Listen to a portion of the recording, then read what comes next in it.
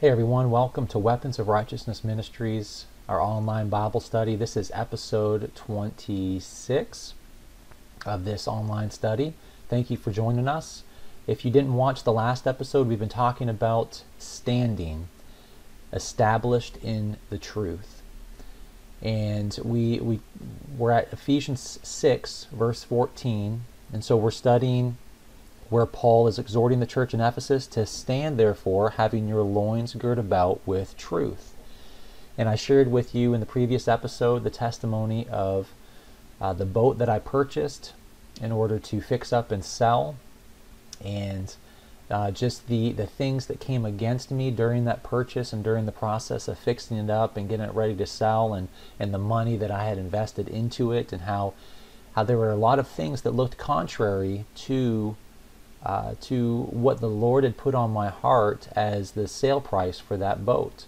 I asked the Lord how much to sell it for, and He told me He gave Sherry and I a piece about $15,000, and that's what we were standing on. But for the 4 months that we worked on that boat, and that we got that boat ready for sale, there were things, there was doubts, there was circumstances that came to try to steal that word from us.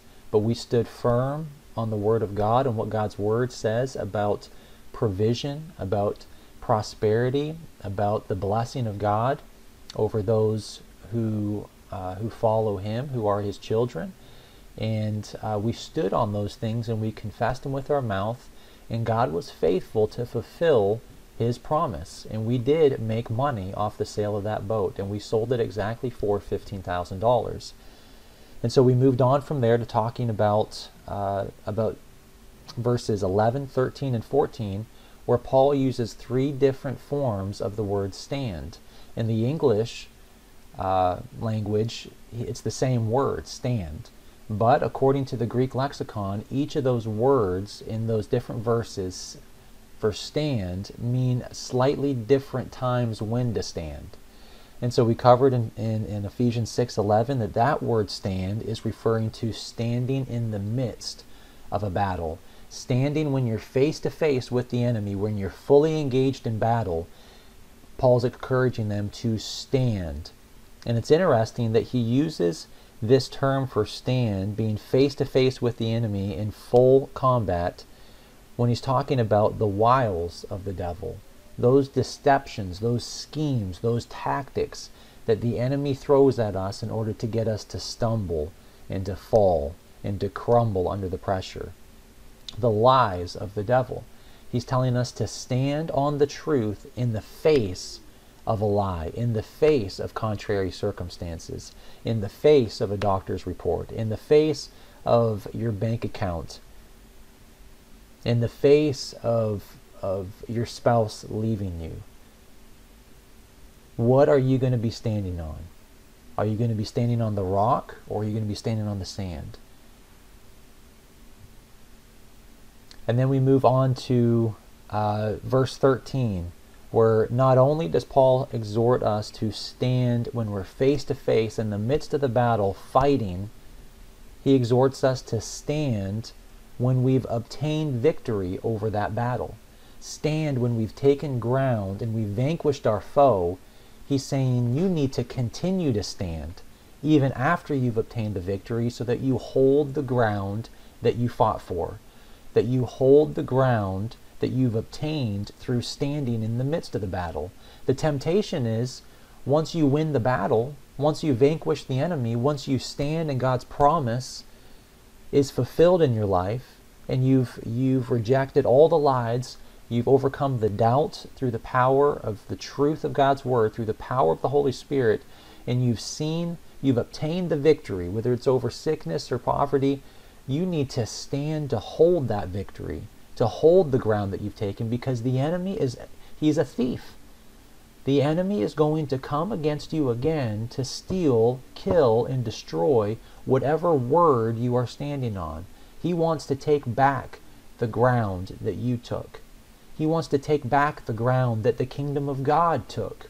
It's not just you taking, it's you're taking ground for the kingdom of God. So Paul is saying you need to stand even in the victory. Don't get relaxed. Don't take off your weapons. Don't sit on the ground and go to sleep. Don't take your eyes off of the truth you're standing on. He's saying when you do that, if you do that, you are going to fall. You are going to lose the ground that you've taken. He's saying you stand in the midst of the battle, and you stand even in victory. You continue to stand. And then we move on to verse 14, which is where we're at in this study. Stand therefore, having girded your loins, or having your loins girt about with truth. Now this is the King James Version. I'm going to explain what he's talking about when he's referring to girding your loins with truth, and having on the breastplate of righteousness. So that word stand there means being ready or prepared. Are you noticing a cycle here? So Paul is saying that we need to be standing prepared for the battle even when there is no battle. We need to be standing when we're in the midst of the battle. And we need to be standing when we've vanquished our foe and we've obtained, and we're walking in the victory. We've obtained the victory. This is a constant cycle where Paul never once says to stop standing. There's not one part in these verses where Paul says, yeah, it's okay now. Spiritually, you can just check out. Now you can go and fill yourself with the news. You can go and fill yourself with the world. You can go and fill yourself with whatever junk, whatever movies you want to fill yourself with, because you've obtained the victory. You've won it. Now, our victory is in Jesus Christ. In our spirits, we have the victory.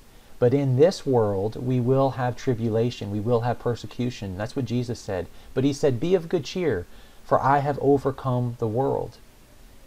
Our peace, our victory is in Christ, in our born-again spirits. But we still live in a body, and we have a soul. And the soul is the battleground where this rages, where the battle rages, where the enemy comes against you. This is the battleground, which is your mind, will, and emotions. This is the battle taking place, the battle raging between your ears. I've said this before, but I'm going to say it again. I'm going to continue to say it. The battle that we are fighting is not against flesh and blood. Now, it might manifest in this world as flesh and blood, but the root source of the enemy that we're wrestling with, the root source of what's coming against us, is not flesh and blood. We wrestle against principalities, against powers, against rulers of the darkness of this age, spiritual hosts of wickedness in heavenly places. Our soul is where we put on the armor of God. And our soul consists of our heart, not our physical blood pumping heart. This is our where our spirit and our soul connect. It's our heart, the mind, will, and emotions of a believer. The heart is where the Christian, the follower of Jesus, determines what they believe is truth. The power to believe is contained in our souls and our mind, will, and emotions.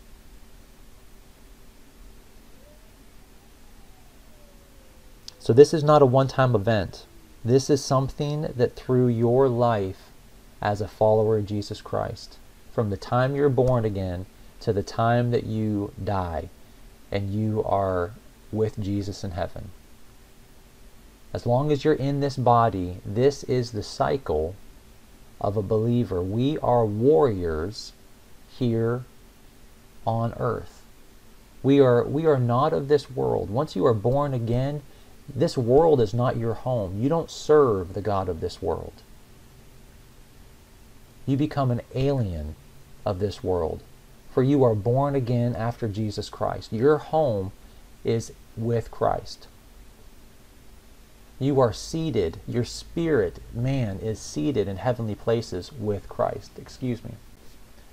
So your entire walk with the Lord, from the time you're born again to the time that you die, you are in the midst of a war that is raging. for the souls of mankind. In fact, when you became born, when you were born again after Christ, you were born for battle. You had immediately available to you the armor of God. You had the sword of the Spirit. You had the weapons of our warfare needed to take thoughts captive and bring them into submission to Jesus Christ. You had the authority of Jesus Christ, His name, to use and speak out of your mouth. You had the same power that rose Jesus from the dead living on the inside of you. When you receive the baptism of the Holy Spirit, that power, you are inviting that power to move and fill your inner being, your body, your soul. You are asking the Holy Spirit, come and invade my soul, fill me from the inside out, baptize me with fire, the fire of the Holy Spirit. And when you do that, you are equipping yourself and preparing yourself for battle. I'm getting ahead of myself here. But if you were to compare this word stand, being ready or prepared for battle, if you were to compare it to boot camp or police academy. You know, I've been to 2 academies at the same place, just 2 different times. And the whole purpose of going to police academy is to prepare you for when you're out on the road. To prepare you on how to fight if enemies come against you during the midst of your job. How to enforce the law legally.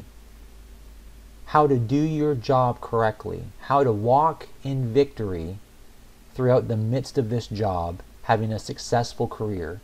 That is the purpose of boot camp. That's the purpose of police academy, is to lay the foundation of everything necessary to have a successful career, whether it's in the military or in law enforcement.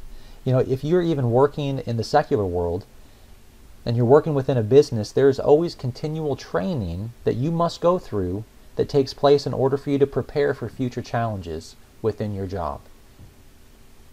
If you go to a company and they have no continual training, they have nothing prepared for you in order to grow in your job, in order for you to move up, to fill other roles and other positions, I probably would not go to a job like that. Because you're going to remain the same at that job, and if something new gets thrown at you and they haven't trained you for it, you're going to fail.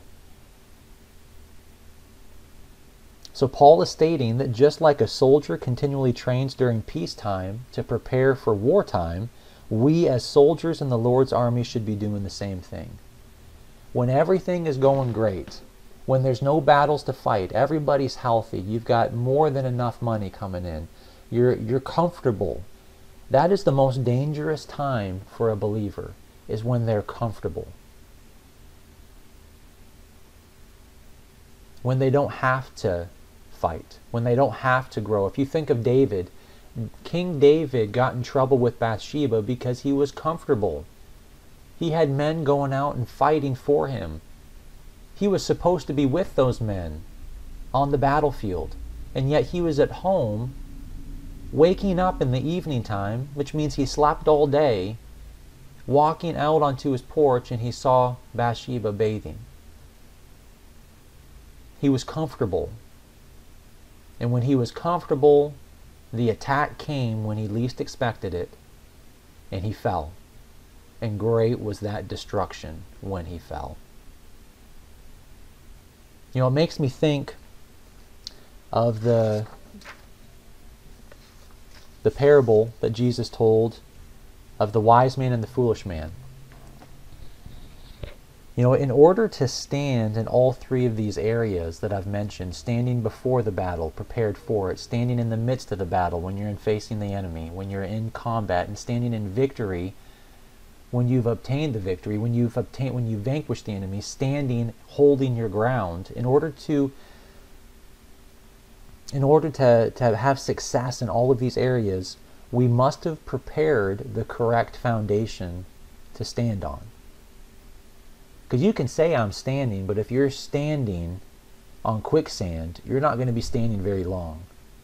If you're standing in the mud, you're going to fall pretty quickly. If you're standing on the ice, it doesn't take much for someone to make you slip. If you're standing on gravel, that gravel's going to give away in one area or the other, and you're going to stumble and fall. There's only one place that you can trust to stand on, and that's on the rock of Jesus Christ. Jesus said it like this. In Matthew 7:24 through 29, you can look that up on your own. Or Luke, the same thing is said, just a little bit different. Luke 6:46 through 49. Now, in fact, I am gonna read that real quick. So Matthew 7:24 through 29. Jesus says this, "Therefore, whoever hears these sayings of mine and does them, I will liken him to a wise man who built his house on the rock. And the rain descended, the floods came, and the winds blew and beat on that house, and it did not fall, for it was founded on the rock. But everyone who hears these sayings of mine and does not do them will be like a foolish man who built his house on the sand. And the rain descended, the floods came, and the winds blew and beat on that house, and it fell, and great was its fall." Let's go to Luke. Luke 6:46 through 49.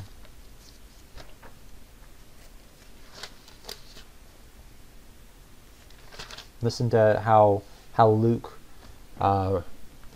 documents what Jesus said. So Luke says, and writes in verse 46, this is the words of Jesus, "But why do you call me Lord, Lord, and not do the things which I say? Whoever comes to me and hears my sayings and does them, I will show you whom he is like. He is like a man building a house who dug deep and laid the foundation on the rock. And when the flood arose and the stream beat vehemently against that house and could not shake it, for it was founded on the rock. But he who heard and did nothing is like a man who built a house on the earth without a foundation, against which the stream beat vehemently, and immediately it fell. And the ruin of that house was great." You know, if we look back at King David, what was the result of his decision when he wasn't standing in the victory? When he wasn't standing prepared during peacetime? When he got comfortable, when he got relaxed, when he took his eyes off of the one who had exalted him to the position that he was in? You know, Israel was winning every battle. The nation of Israel was growing and prospering, and they were taking territories and land. And King David decided to stay back in the palace when the time for kings to go out to battle was at hand. And he had Joab fighting his battles for him. And he was sitting relaxed in the palace, sleeping during the day, and when he woke up in the evening, he goes outside, sees Bathsheba, and commits adultery with her. And look at the destruction that happened as a result of that decision. This is why Jesus said, "And the ruin of that house was great." That one decision caused the life of Uriah, caused the death of his child with Bathsheba, caused his children to end up killing each other later on in life, caused his child Absalom to turn against him and try to kill him. Great was the ruin of the man whose foundation was on the sand. And we have that choice, guys. We have the choice on what we are going to stand on, and that's a moment by moment choice.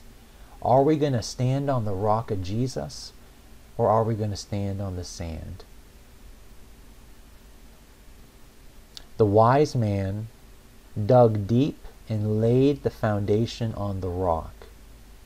And we know that our rock is Jesus Christ. Jesus is referred to as the rock many times in Scripture. I want you to listen to what Jesus said the wise man did. The wise man came to Jesus, heard Jesus, and this is key, guys. He did what Jesus said. When the floods rose and beat against that house, it could not be moved or shaken because it was standing on the rock. The house was built, the foundation of the house was on the rock. But listen to the foolish man. What did the foolish man do? He built his house upon the earth, upon the sand. He came to Jesus as well. He heard Jesus. He heard the same thing that the wise man heard. But here's the difference. He did not do what Jesus said. Guys, we are called to be not just hearers of the word, but doers of the word. If you are not doing what Jesus has said to do in his word, you will stumble and fall. The main difference between the wise man and the foolish man is the wise man actually believed the words that he was hearing enough to where he acted on them. Faith without works is dead. So you can say all you want. I believe in this, I believe in that, I'm a follower of Jesus. But if your life is contradictory to what you're saying you believe in, or you're not doing, your belief in what you're hearing isn't moving you to act on it, then you're like the foolish man. And believe me, I've been the foolish man before, and it's a decision that must be made every day. Am I going to do what I'm hearing Jesus tell me to do, or am I going to do what I want to do, what I believe is wisdom? Am I going to give the amount that Jesus puts in my heart to sow into the kingdom of God at my church, or am I going to give what I feel comfortable with giving? Am I going to go and lay hands on that person that's sick over there because Jesus said that we will lay hands on the sick and see them recover? Or am I going to say, I don't want to get embarrassed? Guys, I'm not saying that I'm perfect. I have been the foolish man before. I have chosen to hear the voice of Jesus and choose my own way. And you know what? That never works out. But I thank the Lord for his grace. God's grace is sufficient. When we turn and we say, Lord, I'm sorry for being foolish. I'm sorry for choosing our own way. I'm sorry that I feared man over fearing God. I'm sorry for missing that opportunity to witness to that person. God is faithful to forgive. God is faithful to give you another opportunity. So I praise Jesus for that, and I hope you do as well. Does the Word of God move you to act on it? Faith is an action, standing is an action. Whether we stand or fall in the midst of the battle is solely conditional to our relationship with God's Word. Now you could say the first step is, do you know the Word of God? Do you know what God says about the situation you're going through right now? What does God's Word say about finances? What does His Word say about sickness? What does His Word say about anxiety or complaining or depression or addiction? What does His Word say about those things? You got to know what He says about it. You got to come to Jesus, hear Jesus, know what He says about it, and then you've got to do what Jesus tells you to do through the power of the Holy Spirit, not through the strength of your flesh. This is a continual cycle in a Christian's life where we must be standing at all times and standing on Christ. On Christ, the solid rock I stand, all other ground is sinking sand. We must stand on the truth of Jesus Christ and what His Word says. Because in John 16:33, Jesus said, "These things I have spoken to you, that in me you may have peace. In the world you will have tribulation." He didn't say you might have tribulation. He didn't say watch out for tribulation. This could potentially happen to you. No, He said that you will have tribulation. But be of good cheer. I have overcome the world. According to Matthew 13:21 and Mark 4:17, Jesus says that persecution and tribulation will arise because of the Word in order to get you to stumble from the foundation you're standing on. As soon as you stand against that attack on the Word of God, the enemy is going to come with persecution and tribulation to try and get you to stumble off that Word, fall off the rock that you're standing on. 2 Timothy 3:12, Paul says to Timothy, yes, and all who desire to live godly in Christ Jesus will suffer persecution. If you're a follower of Jesus and you're not suffering any type of persecution from people or for how you're living, and I'm not saying you desire persecution, I'm not saying that you go out of your way to try to make people feel uncomfortable. I mean, you follow the leading of the Holy Spirit, but people around you should know that you are a follower of Jesus. People around you should know whom you serve. People you work with should feel uncomfortable around you to cuss, to talk dirty. You know, people around you should see a difference on the inside of you. You know, I want people, every person that I meet, I want them to know whom I serve. I want them to see the light on the inside of me. And it's up to them what they do with that light. If they want to persecute me for it, if they want to make fun of me for it, if they want to talk bad about me behind my back, then so be it. I'm not saying I desire persecution or we should desire persecution, but all those who live godly in Christ Jesus will suffer some form of persecution. Let's move on from there. You know what? I'm going to stop right there. I think we're going to, we'll continue the rest in the next video. I'm going to move on from here. I'm going to give you a biblical example of, in the Old Testament, King Jehoshaphat standing on the Word of God in the midst of an enemy coming against him, and what the result of that was. And we're going to move from there, and we're going to talk about where this battle rages, which I've already mentioned here briefly, and then we're going to move on how we are to stand, and then we'll conclude after that. So thank you for listening, and I hope you tune in to our next episode, episode 27, which will continue this series and most likely finish it. All right, have a great day.